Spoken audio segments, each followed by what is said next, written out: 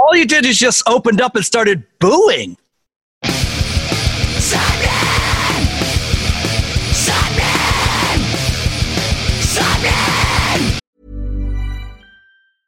Hiring for your small business? If you're not looking for professionals on LinkedIn, you're looking in the wrong place. That's like looking for your car keys in a fish tank. LinkedIn helps you hire professionals you can't find anywhere else, even those who aren't actively searching for a new job but might be open to the perfect role. In a given month, over 70% of LinkedIn users don't even visit other leading job sites. So start looking in the right place. With LinkedIn, you can hire professionals like a professional. Post your free job on linkedin.com/people today. Many of us have those stubborn pounds that seem impossible to lose, no matter how good we eat or how hard we work out. My solution is PlushCare. PlushCare is a leading telehealth provider with doctors who are there for you day and night to partner with you in your weight loss journey. They can prescribe FDA-approved weight loss medications like Wegovy and Zepbound for those who qualify. Plus, they accept most insurance plans. To get started, visit plushcare.com/weightloss. That's plushcare.com/weightloss.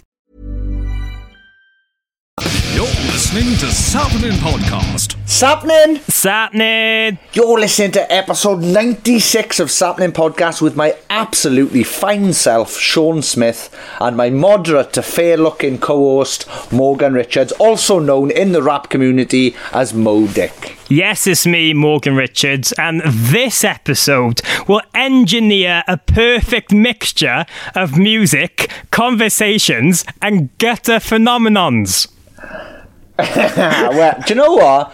For once, right? I knew that was coming then, right? Normally, for anybody listening for the first time, every week, Morgan, to a deadline, comes up with a pun at the start using song titles or album titles by the guest, right? I hate them. For the most part, I hate them. But this week, I was thinking, what's he going to do? Because it's not a band this week. We're not interviewing a band, so to speak, this week. What's he going to do? And do you know what? I enjoyed them. Finally, I've done one. This is 96, episode 96, and I've finally done a pun that you are proud of, and I'm over the moon about Whoa. Proud is a bit fucking far. Proud's a bit... Reel that in. Proud's not the word, but happier with it, yes. If you haven't read the title of this episode, and I don't know how you've managed to get this far without it, our guest this week is the fantastic, lovely, one of the most enthusiastic and nicest guests we've ever had this week. Our guest is Machine, the producer. Yes. Now, if you're a regular listener to us, you would have heard about Machine, the producer, countless times from a variety of musical guests, a true character in our seeing world industry, the lot. He's regarded as such an important figure to a lot of acts of success, creative process, and progression. Really, an underground hero in the producing world, and most importantly, a man behind the desk to some of our favourite albums and bands, Sean. Yeah, he's done some absolutely incredible bands. Who's he done? Lamb of God, Every Time I Die. I've got a whole list. You've got a list? Shall I just list off a load of his discography? Yes, go for it. Well, he has worked with the likes of Every Time I Die, Fall Out Boy, nice. Lamb of God, good. Gym Class Heroes, wicked. Clutch, nice. 4 Years Strong, lovely. Cobra Starship, As It Is, The Amity Infliction, good. Rome, Preston nice. Miko, yes. Suicide Silence, brilliant. Miss May I, Crossfaith, Chiodas, Mindless Self-Indulgence, Head PE, Grayscale, White Zombie, and so many more. Pronounce MSI again? Miss May I. No, not Miss May I. Mindless what? Mindless Self-Indulgence. Oh, you said it right that time. But yeah, what an unbelievable array of bands. Armour for Sleep. We missed them off. He's worked with Gerard Way, if you're from Wales. We actually speak to Machine about working with Gerard Way and what that was like. And I just want to say a massive, massive thank you to Machine for doing this podcast. Genuinely, when we did it, it was so nice to see him, and his enthusiasm for music is contagious. It literally made me... I was having a bit of a miserable day before we started speaking to Machine, But as a true professional, I managed to click into it. But seeing Machine and his love and admiration for music got me excited. And part of me wants to one day hope Raiders can do something with Machine, because I think that could be magic. Yeah. Well, this episode is so fun. There's some great stories. We have an amazing amount of laughs, and it's just full of energy. He's such a character, and you're about to hear it. But we get to know his story, how he got into being a producer, his famous barn studio in Austin, Texas. Really some different kind of methods when recording with bands that will blow you away. The difference between mixing, mastering, what's all that kind of about, and just countless stories with so many bands he's worked with, wanna worked with. I mean, he's just got a phenomenal career, and we're going to hear all about it. Yes, the fantastic Machine is this week's guest on episode 96 of Sapling Podcast. Also, we need to give a shout out to Marcy Jacobson for hooking us up with Machine. Oh, this is a funny story. A quick one. Marcy messaged me saying, "Can I give you a number to Machine?" And I was like, "Of course, if I can. That's mental. Yeah, please do." Machine texts me saying, "Hey, it's Machine, in brackets, the producer," right? And I didn't reply to him at the time because I was a little bit starstruck, I'll be honest with you. I love his work. I was just like, ooh. My first thought was, should I reply with, "Oh, lucky you wrote in brackets the producer," because I wouldn't have known of all of the machines that's constantly texting me.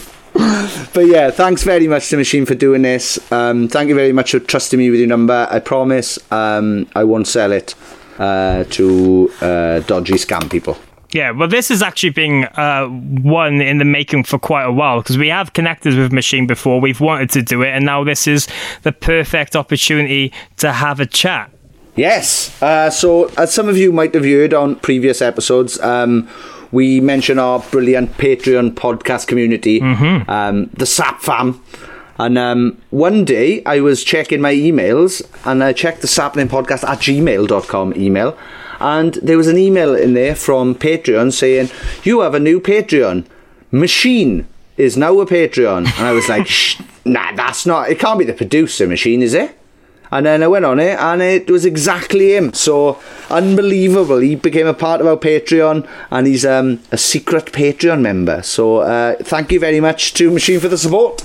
Yeah, see, you never know who's going to be part of our Sapling cult community. So if you'd like to become a part of our Patreon and find out some more mad bastards that are in there, why not head over to patreon.com/sapling, get involved with our wonderful community, more bonus content online, and become a member of the family. Please do it. Every penny goes into keeping us alive / making this podcast. True.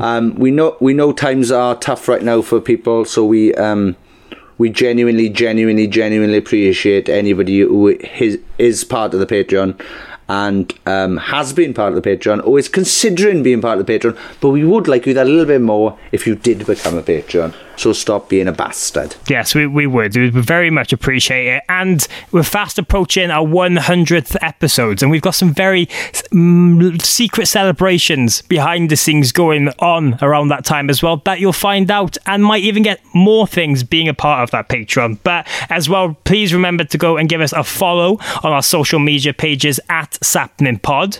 At SAPPENINPOD. That's at SAPPENINPOD. Go and like everything, retweet our stuff, share it, put it in your Instagram stories, and send us a message. Are you enjoying the podcast? Who would you like to hear on future episodes? And all that malarkey. But while you're messaging us, I've noticed lately we've talked a lot about your band Raiders, Sean, because you've been non-stop at it. There's loads of things going on. You've got a new track out, a new video, you've recorded a secret cover.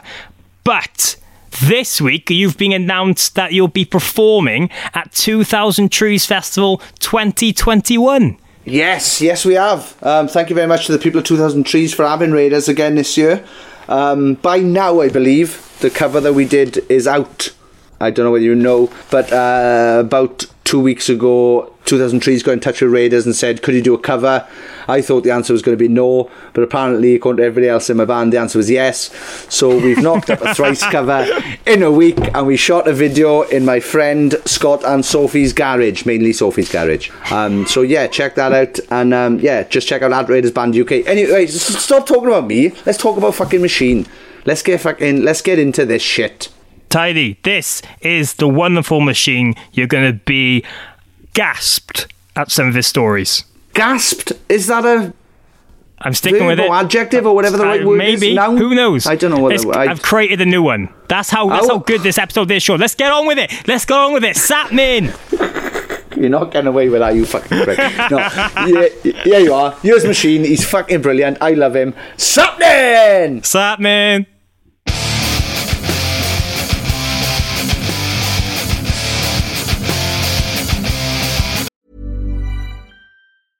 Cool fact, a crocodile can't stick out its tongue. Also, you can get health insurance for a month or just under a year in some states. United Healthcare short-term insurance plans, underwritten by Golden Rule Insurance Company, offer flexible, budget-friendly coverage for you. Learn more at UH1.com. Ryan Reynolds here from Mint Mobile. With the price of just about everything going up during inflation, we thought we'd bring our prices down.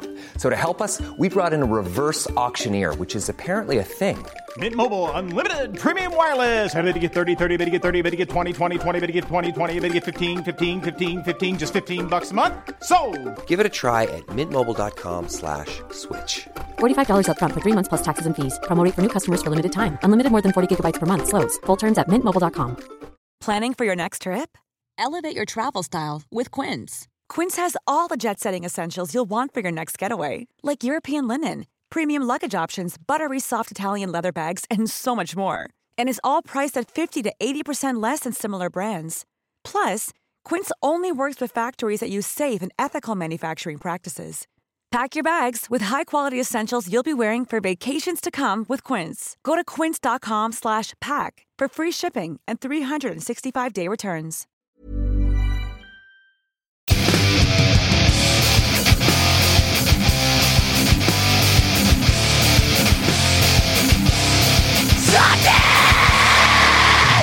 Sapnin! Zapnin! Yes! Can't believe it. Yes. I got to say it. I got to say this. Dude, that's awesome. Yeah, this week's guest is the fantastic producer, musician, and all-round top chap, Machine. Yes. Machine, how are you? I'm good, dudes. Thank you for having me on the coolest podcast. One of the. Thank you very much. With so many of my favorite bands. I feel just so connected already. Yeah. Well, before we start, we have to mention, I think you have been talked about on this podcast probably more than the majority of people ever, more than us in many ways, by some of the guests we've had on in the past. That's the likes of 4 Year Strong, Amity Infliction, As It Is. I mean, countless. So I was just running this morning. I was like, I better do my research. I said, I didn't even know Rome was on here, and Rome was one as well. And you guys that was funny, talking about all the spiders in Texas and whatnot. Yeah, there's more too. I didn't even know. Yeah, I meant to go through it. All. You have so many episodes now. I believe. Is this your 100th episode, guys? With me? No, not yet. No, I don't think so. Oh, sorry. Bummer. Loser Machine. No, I couldn't be the 100th guy? Oh, darn. I knew it. Oh. Yeah, well, sorry, but part of me is holding out for Fred Durst. There's a little bit in me that is hoping that somehow I've DM'd him. He's seen it, but he hasn't replied. But the part of me is just holding out for Fred Durst for episode 100. How sick would that be? The comeback. The comeback of Fred Durst. You were there, right? You're not that young. You guys were there for the takeover of Limp Bizkit. Well, yeah, they're the reason I got into rock, because yeah, like I was into like there's like an indie band from South Wales called Stereophonics, and I was like I was into them. And then I saw Fred Durst swearing 48 times on Hot Dog, and I was like, oh, you can swear and shout? That's two things I can do. Yes! So, like, he literally became my hero, and then, like, in 2012... in 2012, my old band, The Blackout, got to support them, and I ended up singing with them. Yeah, so there's that's video so on cool, YouTube. Sean. Yeah, 16-year-old me is like literally jizzing in his pants. That must have been insane. Yeah, he was really like the dawn of the record industry for a while there. He sort of like came in and took the sort of hip hop business angle, like for the rock scene, he was just a dominating force. And that was the days I was a rap rock producer in those days, Yeah. Head PE. Do you remember that band? Yeah. Oh, yeah. They had a song called Blackout. Actually, right, check, this is a story about Head PE. The Blackout got offered our first proper tour with a band called Fight Star in the UK, and we literally turned down one date in Edinburgh because we got offered to support Head PE in Cardiff. Nice. And we were like, yes, I love new metal. I have to support Head PE at some point. And we turned up, and yeah, we played to about 7 people. That's it? Yeah, and the guitarist... he hated us. He absolutely... Because we had 2 guitars either side. He made us put both guitars on the one side because his was over there. I wonder if that was Wes. That might have been Wes. It's either Wes or Chad. But yeah, how was recording with Head PE? Oh, that was... I mean, I have to be careful what I say about bands. It's a lot of personal things I could say. Yeah. They were fucking crazy. I mean, straight up bona fide nuts. And, I seem to produce a lot of bands often in their most crazy times. The Lamb of God with the, probably the peak of their alcoholism, which now they're all straight. Head PE, bro. That was pure insanity. Not short of making great records, but by the second record, so I did Broke and Blackout. The Blackout was the second one. By then, things were just going crazy. Yes, having sex with each other's girlfriends and too many drugs. I remember Wednesdays, the band therapist would come into the live room. What? Try. Dude, listen, it's hilarious, but when you're a big band, I mean, they're a big band at the time. When you're a big band, there's a lot of people invested in a band, It's like you see these Metallica videos where it's like, what the fuck? But it's like, think about it as a corporation, right? Think about how many people are involved in a band at that level. You have touring people, manager people, label people. So it's like any corporation or business, there's an incentive to keeping things together. So yeah, I mean, it was just getting insanely crazy. I broke up a fist fight in pre-production. Wow. Between the singer and I believe Wes, the guitar player, who's probably the one that told you to move your amps over to one side. Yeah, it was fucking nuts. It was fucking nuts. Wow.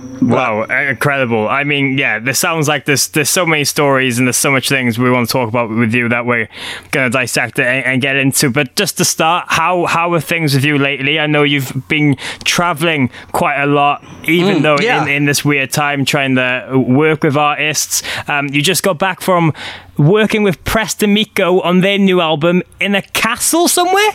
Yeah, dude. Well, crazy. So, of course, they were supposed to come to the Barn Studio in Austin, Texas, right? I mean, that's kind of what the deal is. Everyone wants to come to, right? And that's the norm these days. Producers have their own studios. And it was, it's a COVID thing. At first, it seemed like when COVID first hit, right, it was like way worse in the big cities. New York was really bad. England was really bad. London was really bad. So, for sure, it was like, yeah, we had to wait till things calmed down, and for sure they were just going to come here. And I said, and then it kind of changed around.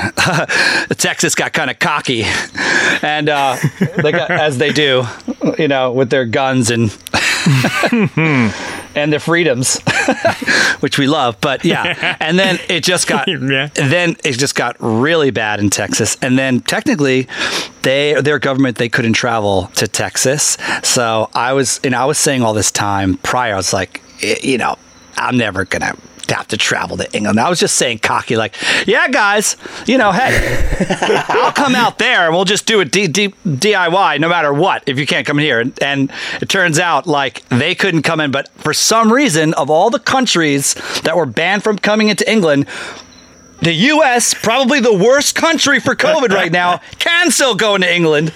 So I was like, okay, machine, we got this buddy who owns this castle in the Cotswolds, right? We're doing this. We did it with minimal gear and incredible atmosphere, and it came out fucking insane. I'm starting to mix it right now. It was no short of creativity and cool vibe, and wow, incredible. I am so excited for this record, for you guys to hear it. Yeah, me and Morgan got to speak to them for 2000 Trees Festival this summer for like an interview thing before they like played live or whatever, and they are such lovely chaps. So tell me about it. I want to do a full episode with them soon. So when they're like closer to the record, obviously coming out, for sure. Yeah, are you? Was that your first time recording in a castle? I've recorded in Metropolis Studios in London. It's kind of castle-like, right?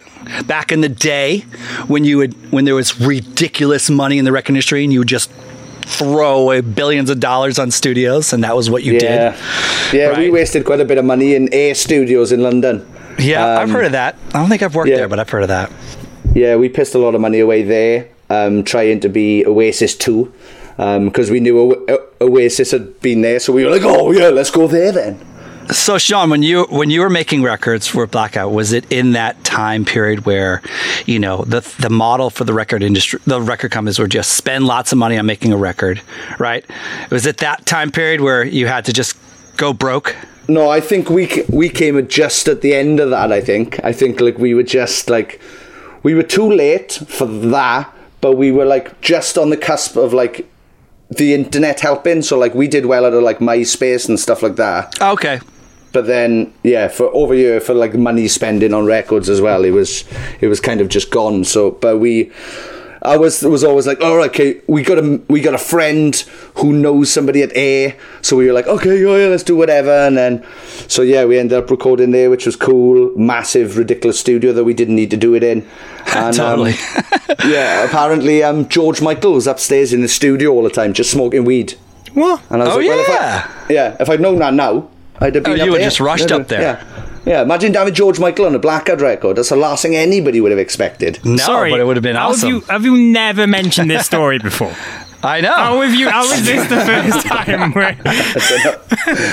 I don't know. One of the guitarists of the Blackout spent the whole recording session, when he wasn't recording guitar, sitting outside waiting to see George Michael walk in or out, and he never saw him. Oh. Never saw him. He was there though, but we never saw him. That's insane. And I'll finish this off and then we can carry on. There's another funny element of the story is not long before we went to record in Air Studios, George Michael was intoxicated allegedly one night. Yeah, I got to get that in for our lawyer's sake. And then he crashed into a local shop.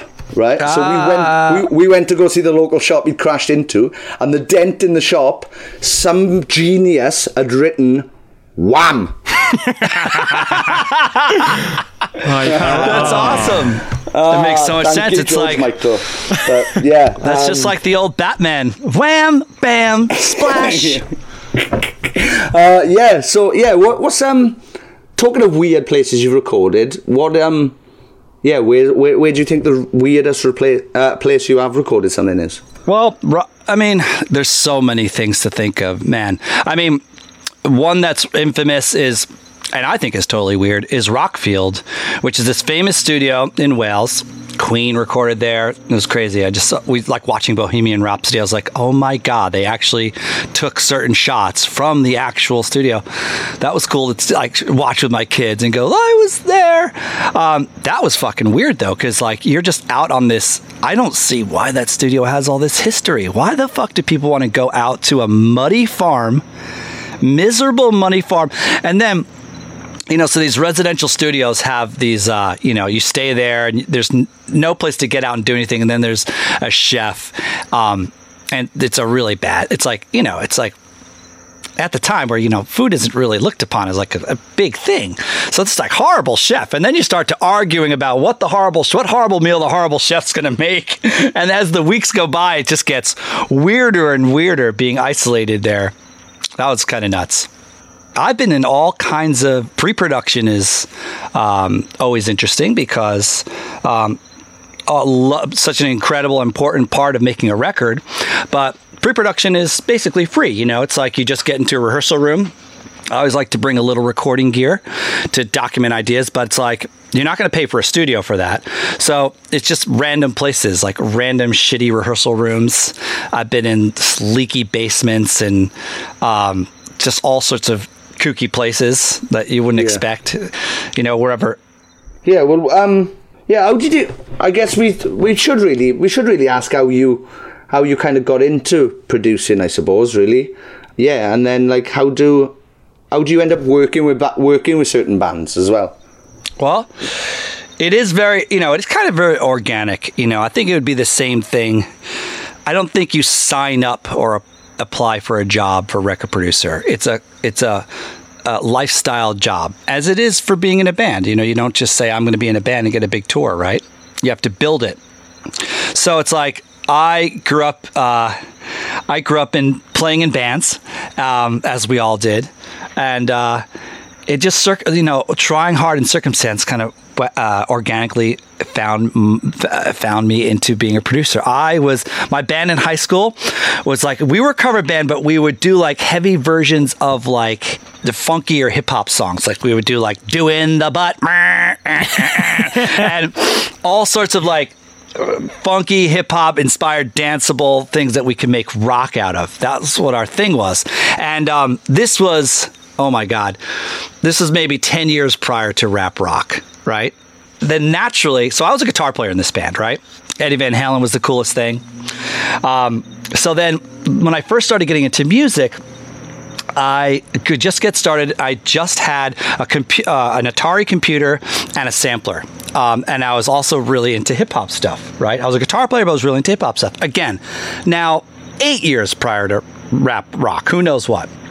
And so the first thing I started experimenting with was just making beats, hip-hop beats, and putting guitar stuff to it. All long before this, and I just knew like this felt really cool. I could play my Eddie Van Halen riffs to like Kiss FM, which was like the R&B rap station in New York. I was like, this is so fun. I went to Teaneck High School, which was a very mixed high school as far as, you know, urban, black culture and white guys, right? And like I went to, if you know, Das Effects was a popular rap group in the 90s. I went to high school with those guys, for example. So I kind of buddied up with some King Sun, D Moet, some hip hop guys, and as buddies, and I was just fascinated in making beats with them. So this naturally this naturally became the way my music started to develop. It was like hip-hop minded beats and rock guitars, and it would be rapping or singing. Again, rap rock didn't exist yet. It was just hints of it, and I was way on this tip. Loving it, having so much fun. It was my hobby. It was my thing. It's how I wrote music. And it was a difficult skill, because if you're in a studio and you had tape, it's like there wasn't automatic loops. There wasn't Ableton Live where you just drop in and loops morph. It was like a tricky thing to do. You had tape. You had to put sync on the tape, slave a sequencer, time up beats and loops, and it was a tricky thing to do. Not a lot of people could do it, and it was just what me and my buddy Clinton and some of the other hip hop guys that we were into, and we had the minimal gear to do it. So when I started making my music, I would try to, do like the first demo tape, and I'm going to play for record companies, this and that, right? This was the day where you could actually, if you tried hard, you could get a meeting with a record company guy or just show them a demo tape, right? And they would look at this and go, this is really dope, this is cool. There's really no place for this, but would you will you apply this to one of our artists and remix our artists? I was like, sure. And one of those was White Zombie. Nice. And I was like, yeah. And so I started, also Galliano. Remember Galliano in England? They were another one, this acid jazz scene. I don't know. This is definitely before your time now. So naturally, I just started having these relationships. I think if this was happening today, maybe you would call me a DJ, right? Because DJs now are like, the creative DJs now are really amazing producers, Skrillex type people. They're guys that make music as well, not just guys that spin records. But you wouldn't call me a DJ then. I was just like a remix kid or whatever, a tracks kid. And then I had no intention of being a record producer whatsoever. And then I was doing these remixes, and I had a friend who was managing, kind of playing manager of my band back in the day. He was an English guy. And shout outs to Paul Adams. Thank you, Paul. And then he eventually was working at a small producer management firm. And at this point, I was also now at my buddy's Clinton studio recording small bands, and hip hop stuff, both. So something came in. It was a band that incorporated tons of loops, like a Beck type thing, right? And it came into this proper producer management firm, and they didn't really have anyone that's suited for doing this. And Paul's like, yo, there's this kid in New Jersey, Machine. He would kill this. You should give him a chance. And it was the first signing to V2 Records. No, second signing. Stereophonics was the first signing, and this was a band called the Kings of Infinite Space. And it was just a kid in his 4-track that wrote great songs. There wasn't a band yet, but it was like Beck. It was like lots of loops and beats and guitars and kooky white boy funky shit, right? So, and they were like, this kid, Paul was like, this kid Machine would kill this. You should give him a chance. And I'd already done a few remixes that were kind of known. I mean, the White Zombie stuff was like double platinum, I think, at the time, which was nuts, right? As a remix, which is nuts. So they flew him out. We did 3 tracks, loved it. All of a sudden, I was a major label producer. They asked me to do the record. I flew out to England. Next record, Pitch Shifter.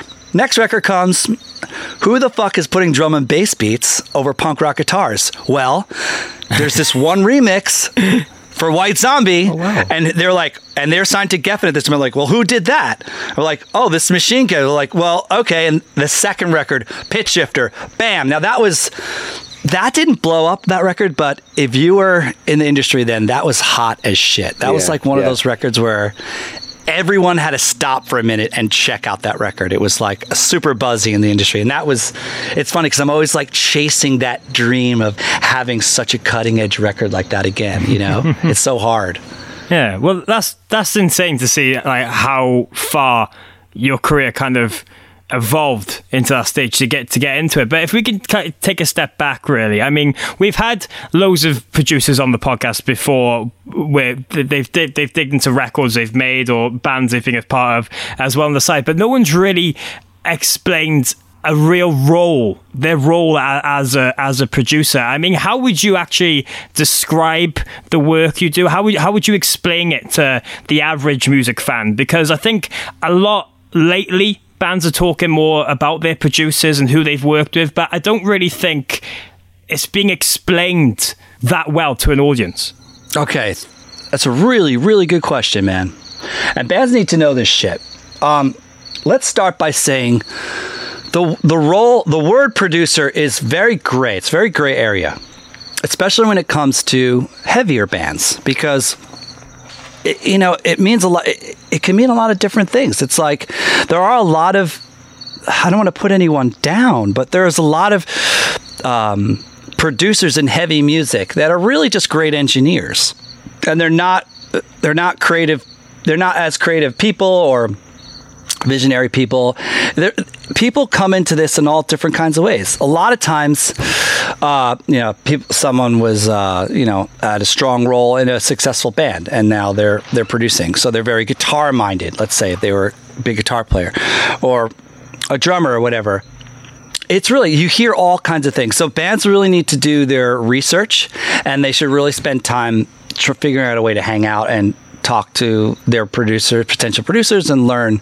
Now there's the disclaimer, right? Now I could give you an explanation of what I think a record producer is, right? The way I approach it. I am a musician, but I don't like to ever pick up a instrument on a record. I'm very musical, but I don't feel that's my role. There's other producers that do. They get frustrated and bored and aggravated, and you even hear stories of producers like fixing guitar parts behind the scenes or saying, just let me play this.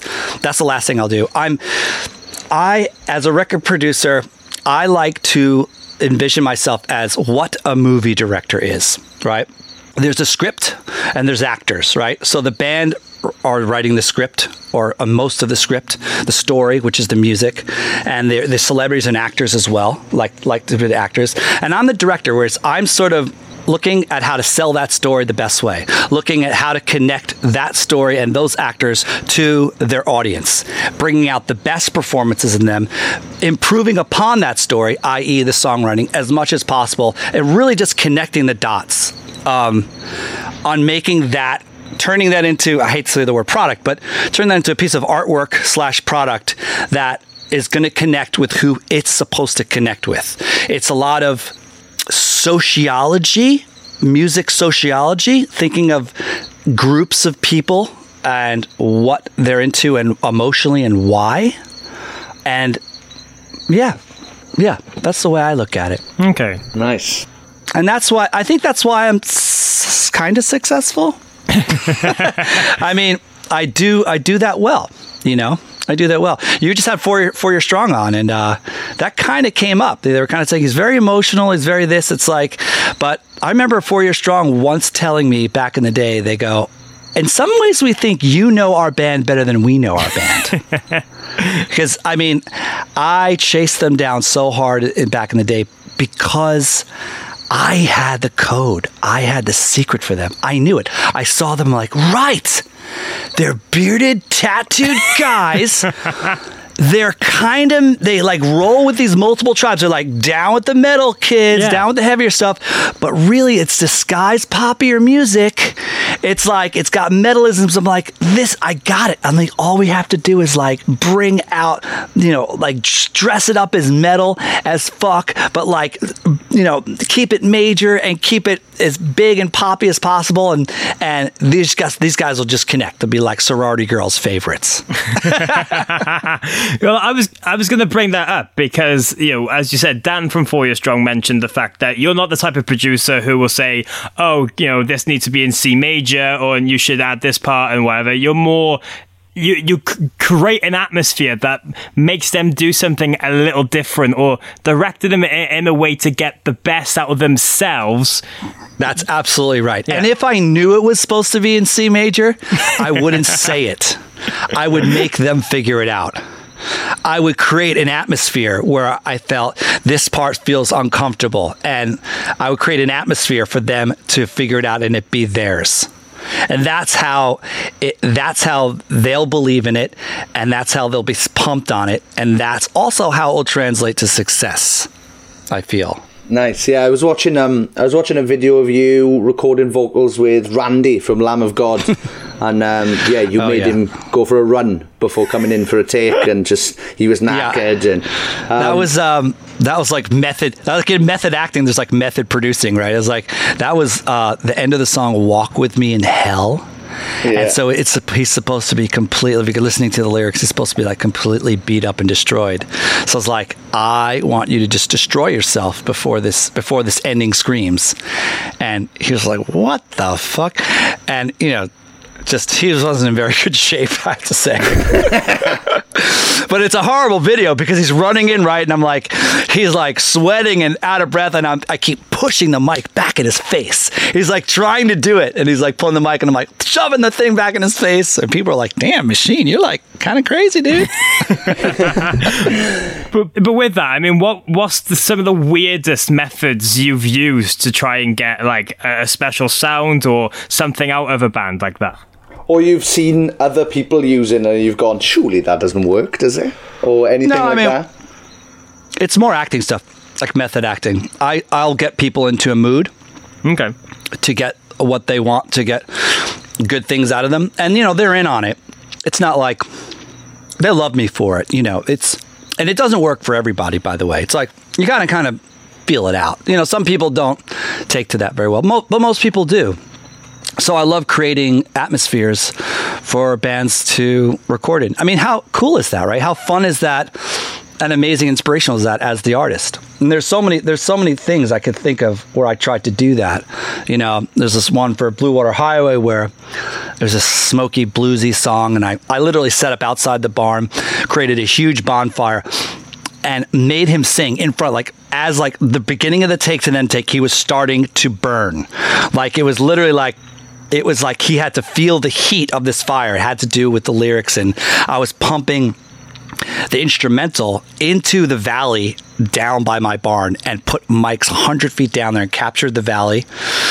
Got a few people to witness it, filmed it. That's just one thing.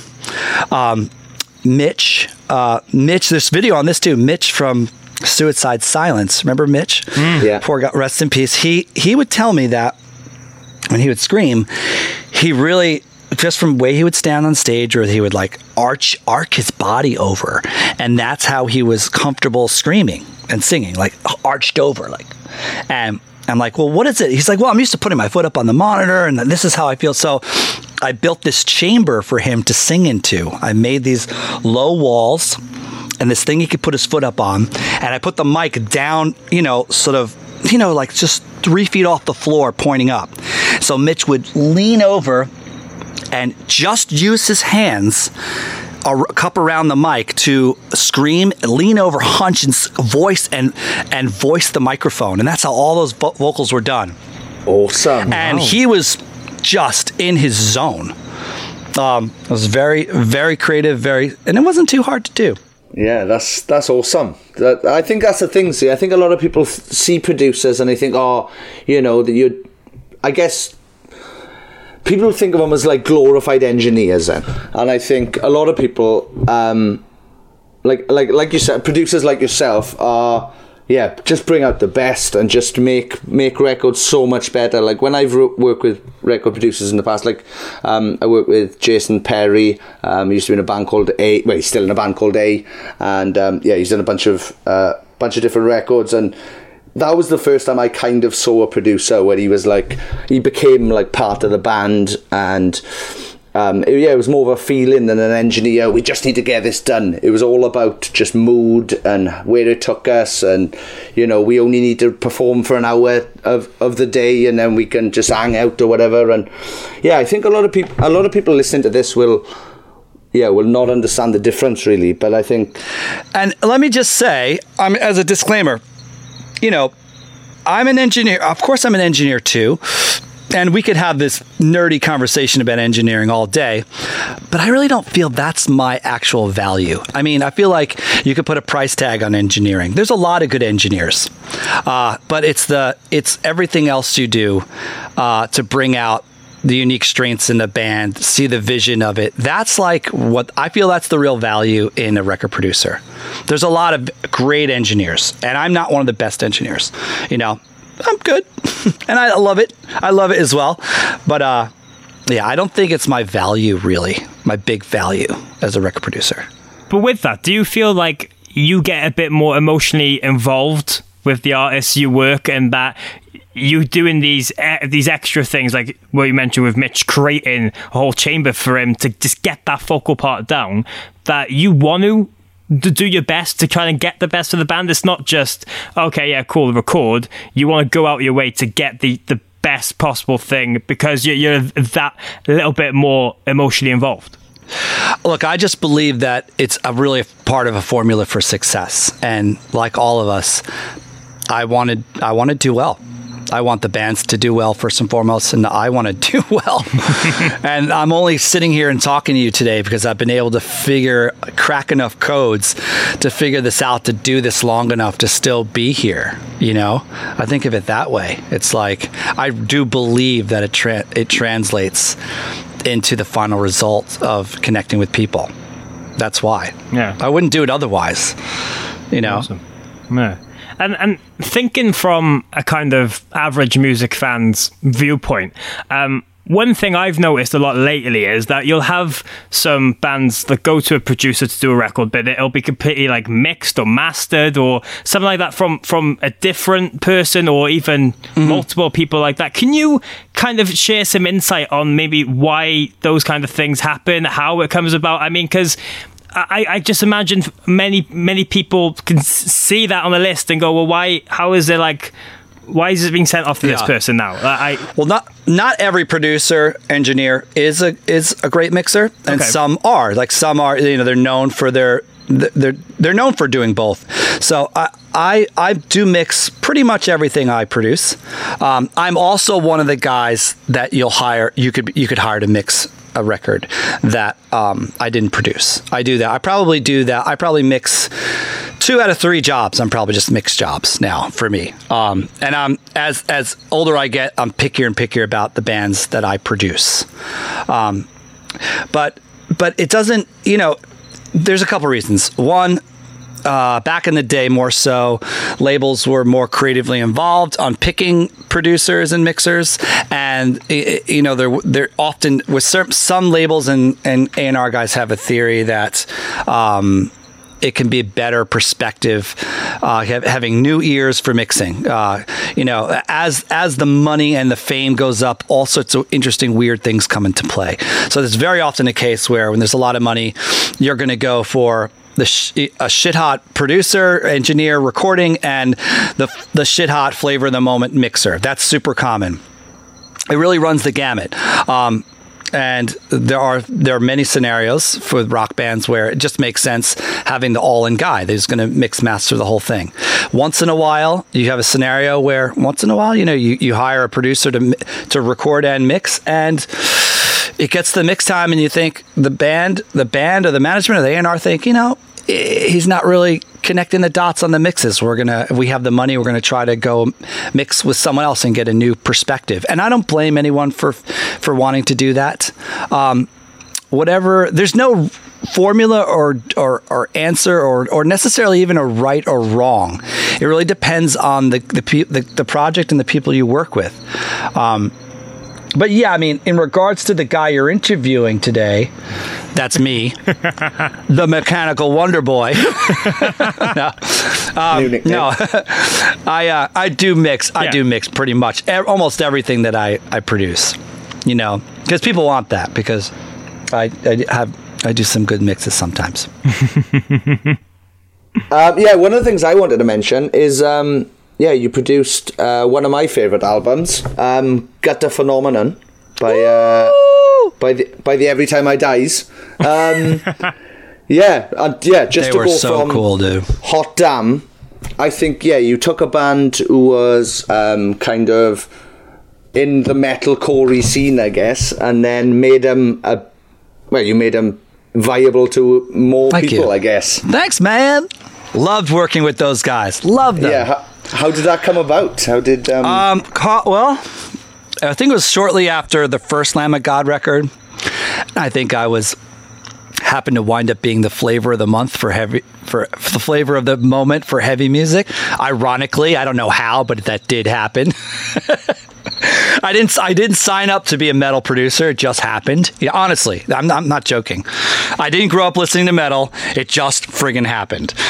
Just organically happened. It started with Lamb of God, admitting to Lamb of God that I'm really not the metal guy, and saying to Lamb of God all the problems I had at the time with metal. That's how I got the Lamb of God record. I was like, hi guys, what the fuck's up with metal? Like modern metal. I'm like, why do drums sound like drum machines? Why are guitars so scooped? Why does no one give a shit about bass guitar or even recording vocals? Like, what the fuck? And they were like, you got the job. Nice. And we made an interesting record. And and Carl Silverstein, which I call Carl Ferret, because he was doing Ferret Records at the time. My buddy Carl, he was awesome industry dude. Always had my back. He was a big part of getting me, and Paul Conroy, I have to mention too. They were a big part of getting me to Lamb of God. They were also very involved with Every Time I Die, and they said, "You got to do this Every Time I Die record." And my manager at the time, so it was like, "You're gonna love these guys, like you love System of a Down. They're kind of kooky, but rad." And he goes, "Give them a chance. You're gonna really like them." And the first time, and that just turned out to be one of the most insane, funnest, craziest records to make. The first time I met with them, first I was just going to meet with them to feel it out. So we went to a studio in Hoboken, New Jersey, just to like record some demos to feel it out, how we were going to be, right? So they show up. The first thing they do is they make me steal. They go across the street to like one of these huge supermarkets that kind of have like this deli, you know, where like there's like an open deli and you can pick what you want and you can weigh it. So they're like, yeah, we do this all the time, machine. We go on tour. We just like fill up and then we run out. We steal. I'm like, I can't do that. I live in this town. I'm older than, I can't, like, you have to do it, machine. This is what you do. You have to. I'm like, I'm really uncomfortable with this, guys. I'm like, so, and then we went into the studio and they had literally one song. I'm like, you're joking, right? They're like, no, we just have one song for real. I'm like, okay. So we recorded that one song. And anyway, we connected and later they came back, certainly with many more songs there and ready to make this record. But it was just nonstop hilarious. Probably the funniest band I've ever worked with, honestly. We had the fart mic in that session, which is too bad I don't have those tapes. We had, well, first of all, it started like this. They got this hot dog toaster, which is like, looks like a regular toaster, but it has these compartments where it perfectly fits these two hot dogs and perfectly warms these buns. It looks like a toaster. And then they go to like Costco. Do you have Costco? Or like, we get it. Right, yeah. And they come back with like a package of like 250 hot dogs. And all they're doing is making hot dogs in the studio nonstop. Like for months after they were gone, the studio just smelled like hot dogs. Oh, wow. We set up this a microphone on a small platform of cinder blocks. Connected to, at the time, was a DAT player with a mic ready at ass height, ready to go into record at any moment. So no matter what we were doing at any moment, anyone who had a fart could run up to the fart mic, announce their name, and fart. And the reason it was so funny when you strung it all together is because of Andy. Because Andy had all the farts. Like, it would be like, when you play it back, it would be like, Andy, Andy, Andy, Jordan, Andy, Rat Boy, Andy, Andy, non-stop Andy. No one could get a fart in beside him. It's fucking amazing. Did any of the farts make the record? Secretly mixed in? No. But we had a roaring tiger on the record that made it. Yeah, that was the Beginner Killer Music, is it? Mm-hmm. Jared Way's on that song as well, I believe. Is that the song he's on? Is that one? Is that the one he's on? I have to check back. But yeah, I got to rock with Daryl Palumbo on that record from Glassjaw, yes. Head Automatica. Yeah. And Jared from My Chemical Romance, which is super cool. Yeah, how did those work out? Oh, those were great. Did they come in to do it, or did they do it?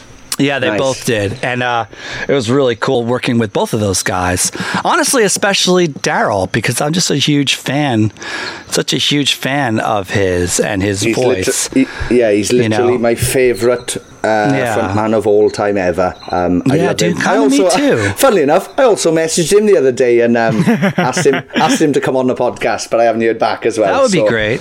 Another one of my favorite frontmen you had on your podcast would be Jason from Let Live or Fever 333. You can't talk about one without the other. Yeah, these are just the very special it boys, it factor men of our time, right? There's something supernatural about these guys and it's so cool to get to know them, be buddies with them, and get to work with them. However, I have, in the tiny little ways I have. Yeah. How did the guesting on the songs with Every Time I Die work? Like, did you know before going in that Jared Way was going to do it, or was it like, oh, we could ask Jared, he's in town, or? It was them that they were putting it together, not me. So I'm not sure, but they did come. They came into the studio. That's when we were in Weehawken, right outside the Lincoln Tunnel. I was where the machine shop was for like the initial 12 years of my career. Yeah, they just came in and, the tracks were already kind of ready to go at that point, and I'm sure they had heard the parts. They were like really quick, and everything went really well. It was just a good vibes all around, and just cool to, everyone was so pumped to get those guys on that record. Oh, I bet, yeah. That would be my dream, to have a Daryl Palumbo guest spot on a song. Oh, please, one day. Yeah, so that every time I die record is a really special. It's a really special one for me. I don't talk about producing versus engineering. Like, I have to say, like, to this day, I'm not particularly chuffed with the guitar tones on that record. I would love to be the first to admit it. It's like some people say, "Oh no, they're rad and they're they're different." It's like it was early. It was like a long time ago in my career, and the band were super into these Marshall JCM 800s that they have, and I think none of them were particularly good at the time. But it was like a high school thing, I've got to use my guitar. It's great because it's my guitar, right? When you get your first guitar. It's like some of the tones on that record, it sounds raw and badass. That's what comes across, and that's why it connects with people. But on the engineering side, it's like I'd love to redo some of that, but that's the way it goes. But what came out song-wise, emotionally, that was a big step up for the band. It really connected. That record was a big launch point for the band. Well, yeah, I think, to go on to listen to any record since, I think you can hear influence from Get the Phenomenon through everything they've done since. So that's right. Machine wins. But yeah, who was sorry to have to ask, and you don't have to say names, I suppose, but you could tell us why. Has there been anyone really difficult to work with?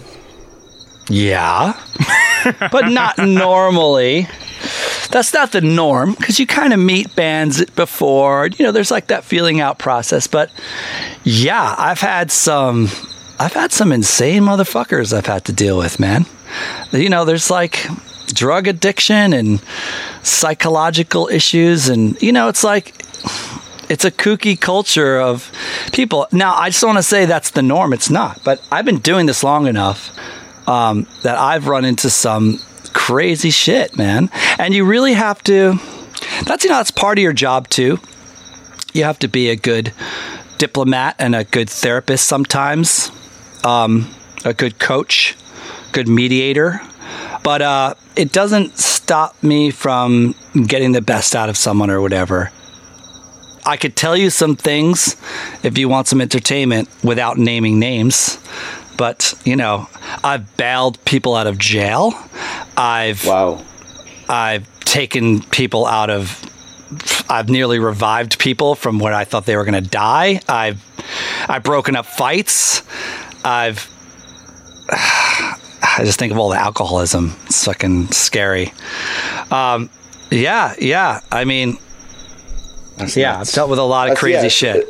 And yeah, people just don't expect it. Like, they never think that you're going through all this. Like, a lot of people who listen to this who are, like, not in bands or whatever, they expect, like, the recording process to be, well, you're in and out in a day.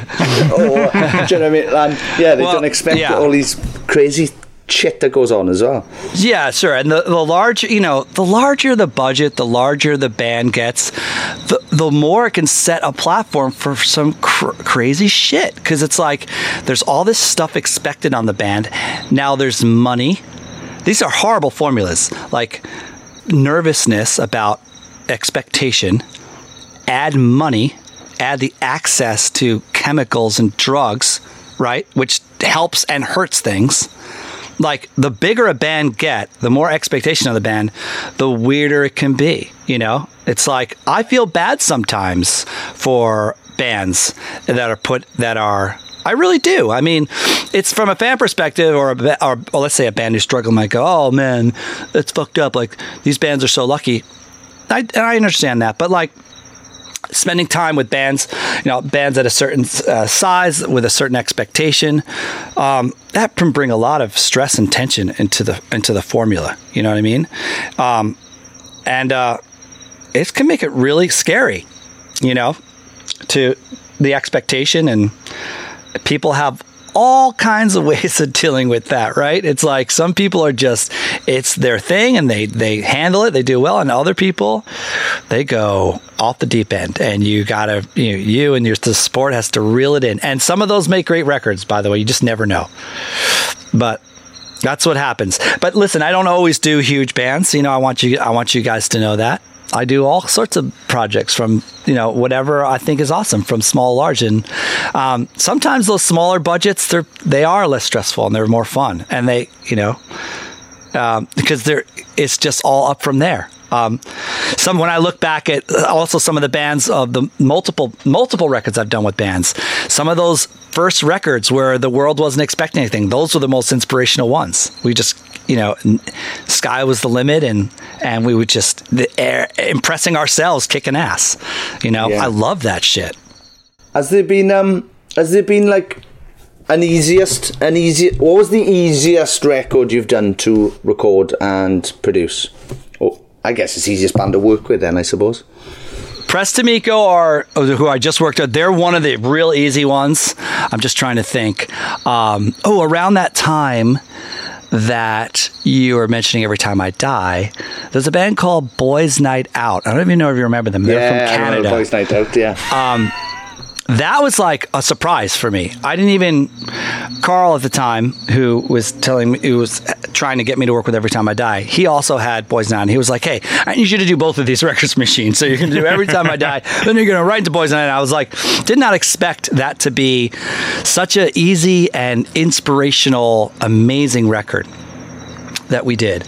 What was super easy? I mean, I have a lot of easy records, man. They're not always that way. Well, is there one that kind of caught you off guard in terms of just how much you loved working with an artist that you didn't necessarily think you would enjoy it as much? I would say Armor for Sleep. Armor for Sleep was a band that I wasn't even, when I first went into it, I wasn't sure if I was going to enjoy it, like it. I didn't quite get it until we met and started working together, and that turned out to be one of the most inspirational, exciting records to make. This is a band. Do you remember that band? Yeah. The Blackout. I think we supported them once in London. Yeah.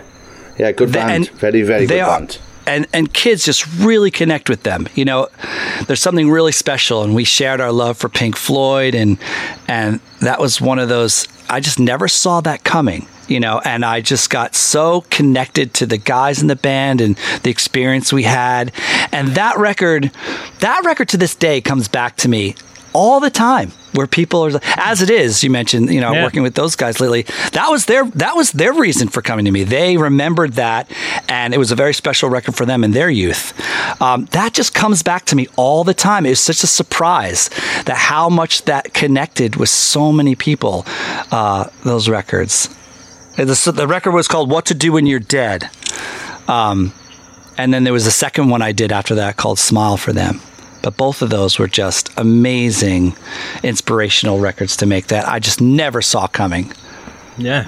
Oh, incredible. But one thing I wanted to mention as well, I know we've kind of talked about it, but when you look at your back catalogue, your discography, you've worked with so many different sounding bands. Like, we've said, like, from Lamb of God to Clutch to Fall Out Boy and As It Is. I mean, you don't really... Cobra, Starship. Yeah, don't forget Starship. I love my Starship. You wouldn't put all of them into one category, and I think it's quite nice to see that you've been able to work with all these different acts and kind of get the best out of them as well. But does it just bring different experiences? I mean, do you take a different mindset into working with a certain act than others? I do, because here's the deal, guys. In truth, I'm just a wannabe Rick Rubin. If you really know me, it's like, Rick is like, I've never met Rick Rubin. I'm a big fan. I really do very much admire his his talent. And this is what's so unique about Rick is like Rick is really the world's best A&R guy. Like Rick is not hardly an engineer much at all. He always hires great engineers. I'm also fans of many of the engineers that he's hired that have become great producers. But, Rick is like the ultimate sociologist of music. Why can he go to so many different types of bands and make such amazing records from all kinds of genres, from hip hop to rock? Because really he's really the ultimate sociologist of music as music relates to different groups of people. I like that philosophy, and I've adopted that philosophy. And that answers your question, Morgan. It's like, I think that recording is recording, right? Yeah. It's like, it's a technical thing, and I'm good at that too, and I can figure that out. But it's like, I love getting into genres. And we all like different genres of music, right? But what happens, I push very hard. I think if I just stuck in one lane, I'd probably be richer at this point and potentially much more successful. But I'll get very excited to jump to a different genre, one that I like. And I like a lot of different music. I produced an Americana record for Blue Water Highway or Kerry Watt. I've done just pure like breakbeat ambient records in the past. I just sort of like, I love doing the research and getting into a genre and seeing what's connecting the dots. I always say cracking the code, what people are connecting to what, and it thrills me the idea that I can do that to more than one genre of music. It's not easy to do, and I can't say that I'm massively successful in all these genres like Rick Rubin, but it is a thrill for me, and anyone that's willing to let me do that with them, I appreciate. It starts with being a dude, being a bro, being real, and having a conversation. I produced a King Crimson record. This is like the Godfathers of prog rock, and it was simply because I asked. It was simply because I approached them. I was a fan. I used to play them in my college radio station. They heard some things that I did that they thought could be a really interesting mix. We had some great conversations, and I wound up producing a King Crimson record. How crazy is that? And we made an incredible record. Like a record for the time. So it thrills me to do that. It really gets me going every day, the idea of doing that. And it keeps me, out of my comfort zone, and that can be a good thing as well. Oh, definitely. But with all that as well, like, you've said now that you like exploring different bands and stuff. Is there anyone you've seen as of late that you think kind of, or you'd really like to work with? Is there anyone kind of like on the bucket list or on the wish list for you? Oh, God. Yeah. I'd love to work with Fever 333. That's like, what they do is sort of the epitome of the most inspired things I am, like the beats and the funky guitar and Jason's voice. That's like really the Rage Against the Machine influence, and that's like the ultimate modern band of my brain love, my musical brain love. Yeah, I think that would be incredible. It's either them or actually Rage Against the Machine. Either one I'd be happy with. Either or. Yeah. I never thought of that. Yeah, that'd be all right. Yeah, that wouldn't be too bad either, would it? Yeah. I wouldn't mind producing Rage Against the Machine. Yeah. Now there's a band that just needs an engineer, right? Like Rage Against the Machine is such a thing. They know what they are so much. Like you could throw an engineer at them and they're going to be just fine. You know. Yeah, how can we make that happen? How can we make the Fever 333 and Machine record happen? Or shall I just start pestering Jason? Yeah, you might as well. Well, Jason likes me, but I don't. There's so much intense industry drama around that. Poor guy. Poor Jason. He's so awesome. There's always been this, our conversation earlier about the hype, right? The tension, the hype. It's like, I wish I could take that away for Jason, because that's always surrounding him, and he has to deal with that. It's like, so many industry eyes on him and stuff like that, and things are going great now for him, and well deserved, you know. But I'd love to do that record, and I'd hate everything else that had to do with all the industry drama that I sure would inevitably revolve around a record like that. For sure, right? It'd be so intense. Fuck that shit. Just put us in a room and let us fucking while out. Here's a strange one. I think a Machine and Youngblood record would be insane. Oh, word. That'd be good. Yeah. That would be awesome. I would love to do it with, and you know, I'd love to do it with my boy Zach Cervini. So Zach Cervini, who does Youngblood, is a Machine, one of the Machine, you know, original interns. There's so many. There's Will Putney. Yeah. There's Zach Cervini. Yeah. These kids that are just, they grew up through me and are crushing. Zach is crushing out in California. And he is like, I would love to do it with Zach as well, because he's doing all that stuff now, and it's amazing. I love Youngblood as well. They're like a big, I actually just, you know, nerdishly listen to that stuff all the time. I love it. You know who also I'm feeling that would be great too? Enter Shikari, which of course, you guys know. Have you heard the new record? Yes, fucking love it. Yes. Very good. That would be, and I know they're Pitch Shifter fans, because the one time I met them like ages ago, like early in their career in New York, that was the one little dialogue we had that, you know, our common like for Pitch Shifter. Yeah, I'd imagine that record would be insane with you two. With you guys, like you and them, that would be the oof. A Machine Bring Me the Horizon record would be good. What? Sure, I'm on it. Bring me the horizon, motherfuckers. What's up with that? But with everything as well, I mean, is there any way people can contact you if they want to work with you? I guess the question is, how do people submit to work with you then? Yeah, because I know you do a lot of mixing and mastering for people as well. Yes. Yeah, that's kind of like a new COVID side hustle thing I'm doing. I'm like, you know, I've always been, when you talk about mastering, I've always, as of so many years now, often asked to master as well as mixing. It's just a more and more common thing.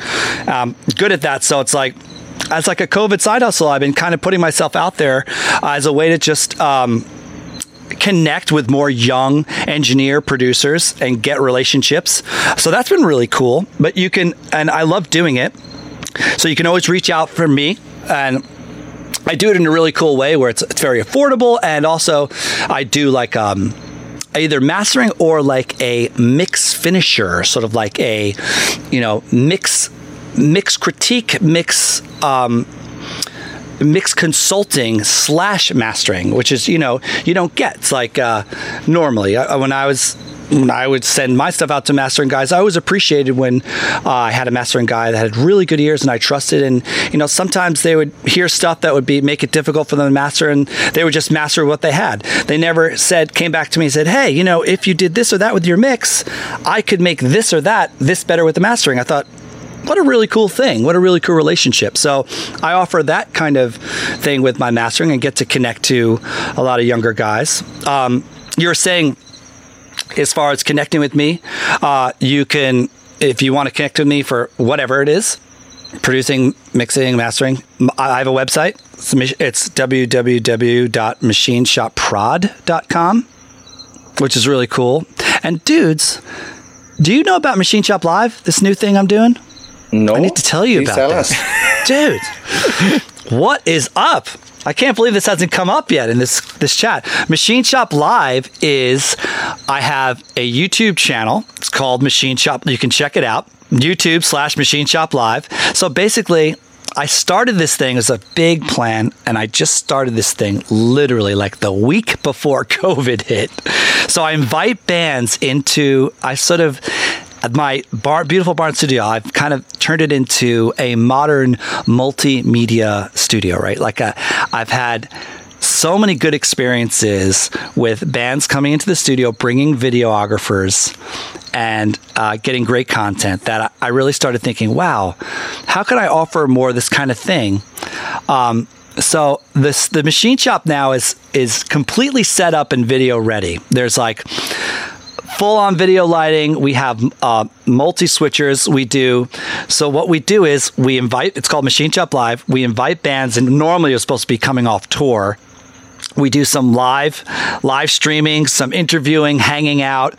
They perform, and then I give these bands, and it's free for bands. I give these bands two tracks that initially go up on my YouTube channel, full edited, mixed, produced tracks that just incredible live performances. We started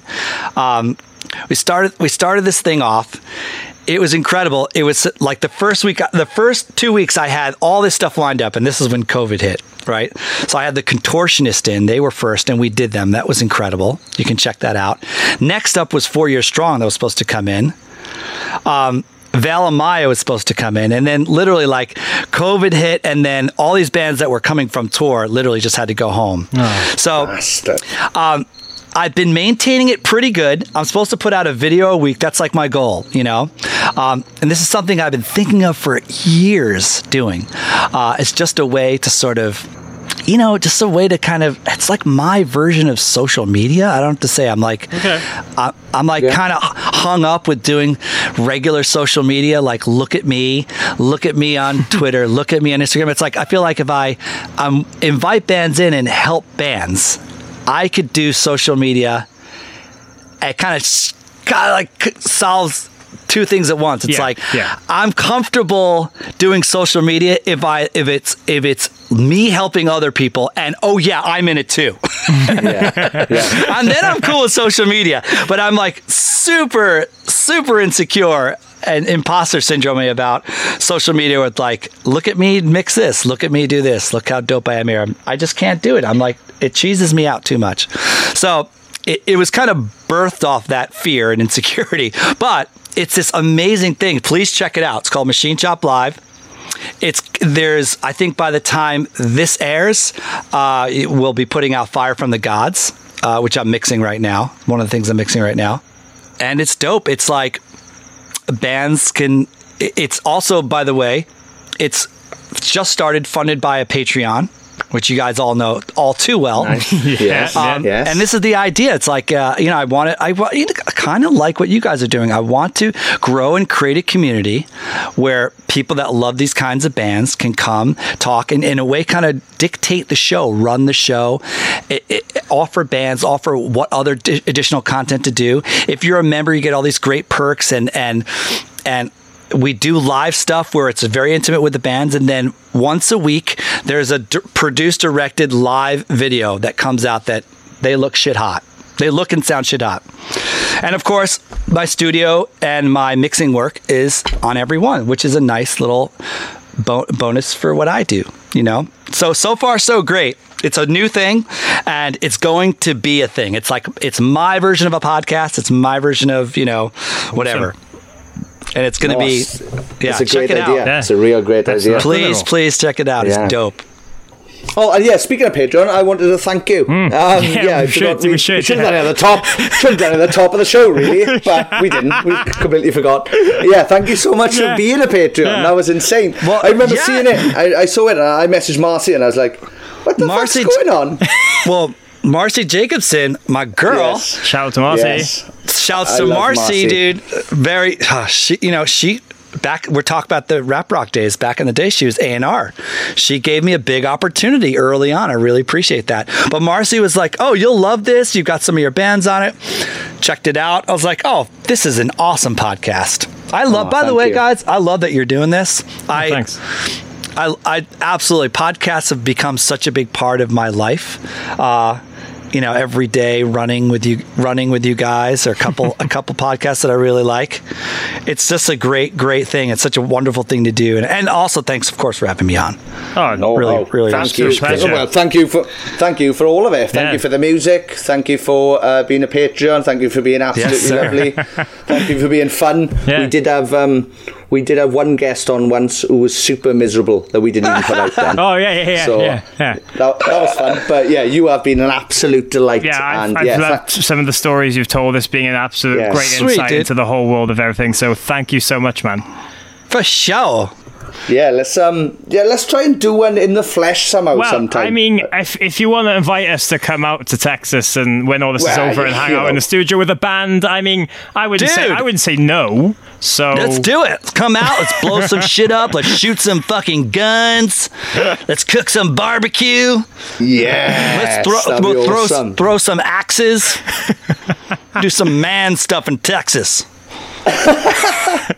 Drive a pickup truck. Y'all ever driving a pickup truck? Oh God! Imagine me trying to do all that. No, you'd be dreadful, Morg. You'd be dreadful with a gun. It'd be awful. But yeah, cheers. Thanks again so much for doing this. And nice. Yeah, good luck with everything, and hopefully we get to speak soon. All right, fellas. All right, you too. Cheers. You're listening to Sappenin Podcast. Yeah.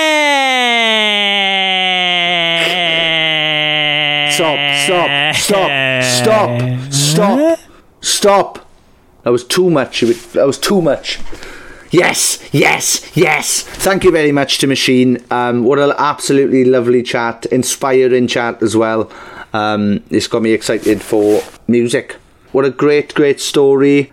Unbelievable the amount of people he's worked with who we love and appreciate. Yeah, it's absolutely insane in the membrane, but it's so good to hear some of those stories, just like, you know, making Randy from Lamb of God run around creating a whole bloody chamber for Mitch from Suicide Silence. I mean, these are things you'd never expect when you head into a studio with a band. I mean, like, as a fan, you never imagine these things are going on behind the scenes, but it was great to find out some of these stories. As I said earlier, he's produced so many of our favourite albums, and I was glad he got to explain a little bit more why so much different aspects come in with mixing and mastering and just nerdy things, really. Yeah, well, that's the thing, see, like when we talked about having him on, like, we've had Jason Perry on before as a producer, but he's also a front man, so we had, you know, stuff to talk about as well. And we've had Matt Good on from First to Last and people like that, so... True. But yeah, but this one, I wanted somebody who was a producer outright, pretty much, who had worked with some amazing bands, and Machine ticked all the boxes. I think he was very helpful. He was very sincere, and for a lot of people who don't know what a producer does, he explains what his version of producing is, and it was just super interesting to hear all the stories and working with Gerard Way and my favourite Dal Palumbo. Like, it's just all bonkers. So thanks again to Machine. Thanks to Marcy Jacobson for hooking it up. Hopefully we get to see Machine in the flesh at some point to do one of these with. Maybe he'll come back over again with Preston Miko, because he's been over here lately with them. Yeah, that would be good. It would be nice to see him and them. It would. Yes, thanks again, Machine. We love you. You're a top fucking chap. Top chap.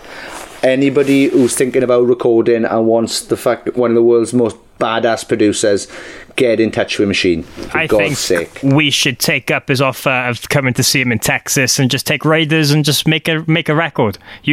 I'll just do social media for you, and you can just have a... Well, why don't we just do a Sappenin record where me and you just sing different hits? What? So, can I finally get the Mo Dick album out? Can I do my...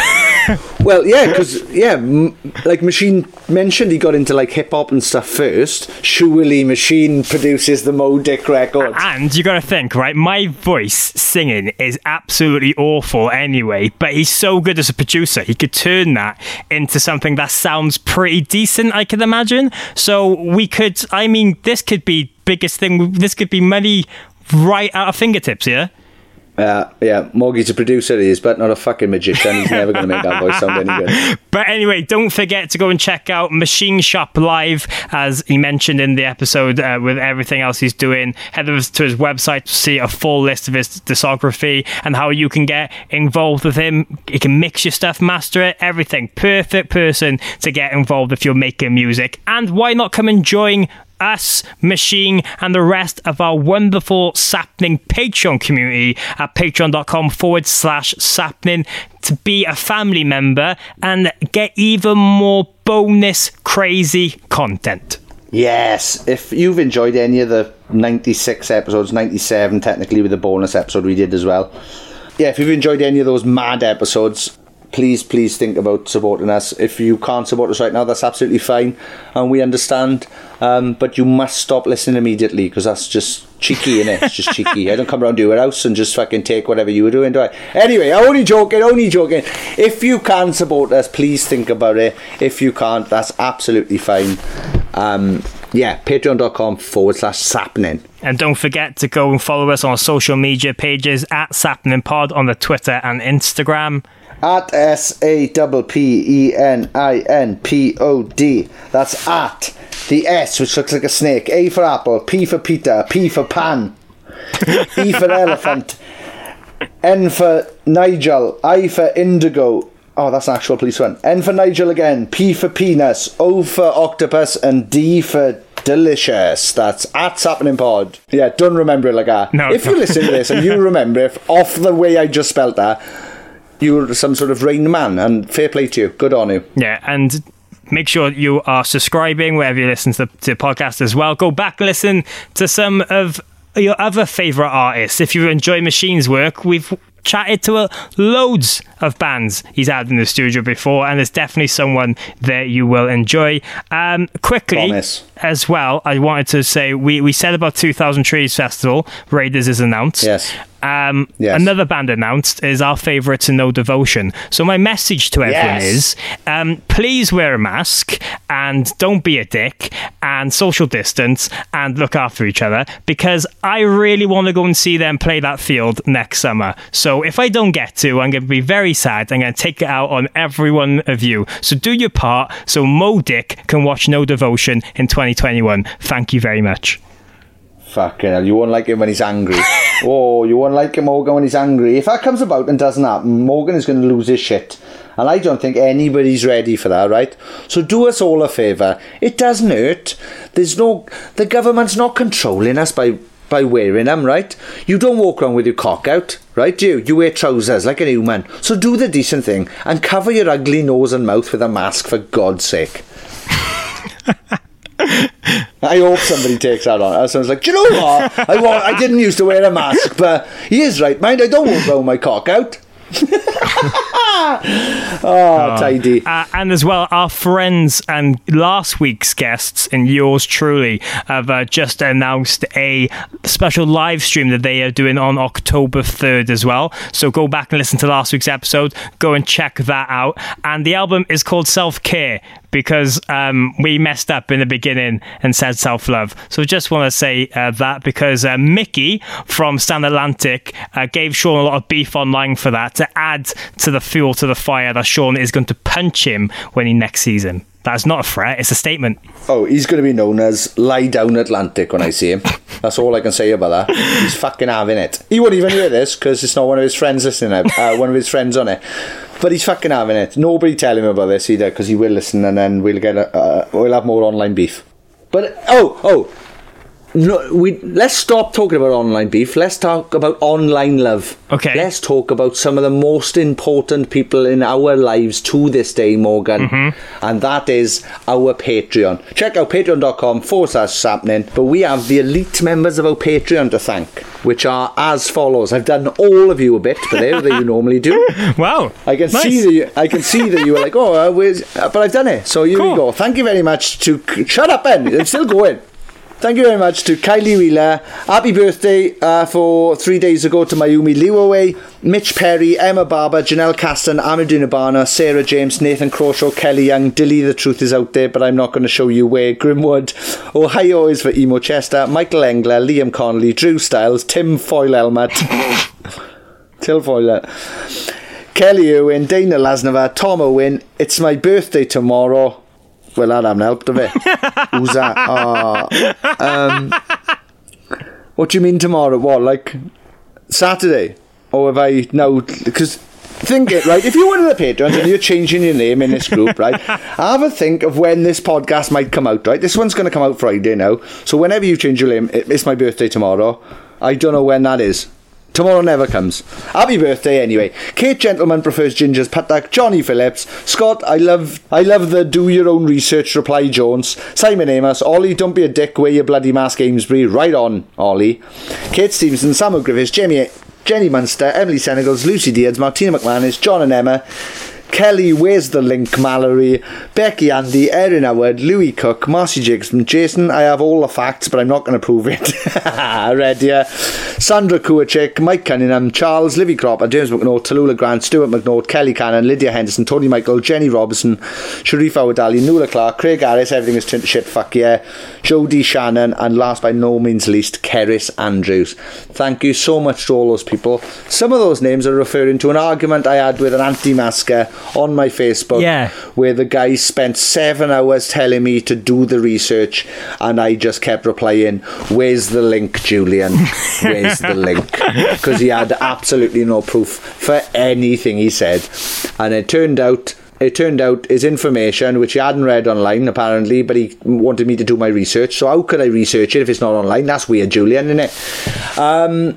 In the end it was 2 nurses and a doctor apparently that told him, but I don't believe that. And also Julian's wife was so bored of him being spanked online by me and serious critical people who can think with minds, that she DM'd me and asked me to block Julian because he was embarrassing himself so much. So thank you very much to all those people who saw that argument and saw how silly that fella was. I hope you're all well and you're all wearing masks. Yeah, I was going to say, I saw that and it got a lot of attention. Like that got a lot of interaction, Sean. Yeah, it did. And then the thing is, when the plonker realised he had no comeback, he deleted his first post, which literally deleted a thread of like 190 comments. Someone was good because he was saying, thing is, see, more people are having it because we're testing for it.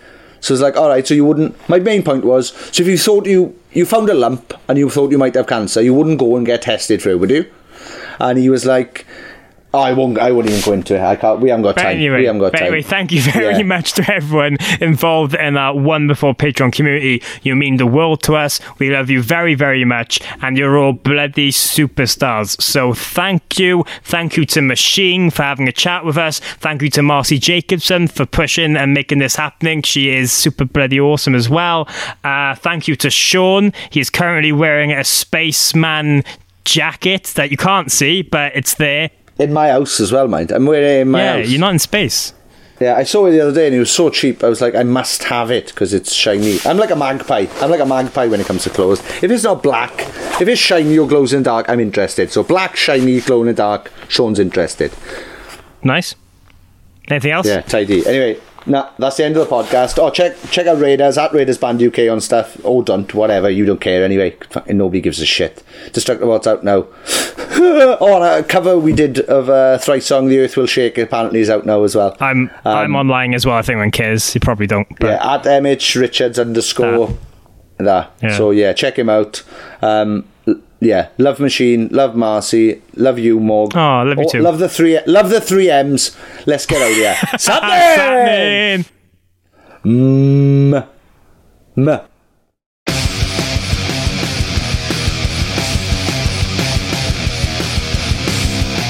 You're listening to Sappenin Podcast with Sean Smith and Morgan Richards. Thank you very much for downloading this podcast or streaming it, or I don't know what else you do with podcasts. Thank you very much. Mom deserves the best, and there's no better place to shop for Mother's Day than Whole Foods Market. They're your destination for unbeatable savings, from premium gifts to show-stopping flowers and irresistible desserts. Start by saving 33% with Prime on all body care and candles. Then get a 15-stem bunch of tulips for just $9.99 each with Prime. Round out Mom's menu with festive rosé, irresistible berry chantilly cake, and more special treats. Come celebrate Mother's Day at Whole Foods Market. Hi, I'm Daniel, founder of Pretty Litter. Cats and cat owners deserve better than any old-fashioned litter. That's why I teamed up with scientists and veterinarians to create Pretty Litter. Its innovative crystal formula has superior odor control and weighs up to 80% less than clay litter. Pretty Litter even monitors health by changing colors to help detect early signs of potential illness. It's the world's smartest kitty litter. Go to prettylitter.com and use code ACAST for 20% off your first order and a free cat toy. Terms and conditions apply. See site for details. Imagine the softest sheets you've ever felt. Now imagine them getting even softer over time. That's what you'll feel with Boll & Branch's organic cotton sheets. In a recent customer survey, 96% replied that Boll & Branch sheets get softer with every wash. Start getting your best night's sleep in these sheets that get softer and softer for years to come. Try their sheets with a 30-night guarantee. Plus, get 15% off your first order at bollandbranch.com. Code BUTTERY. Exclusions apply. See site for details.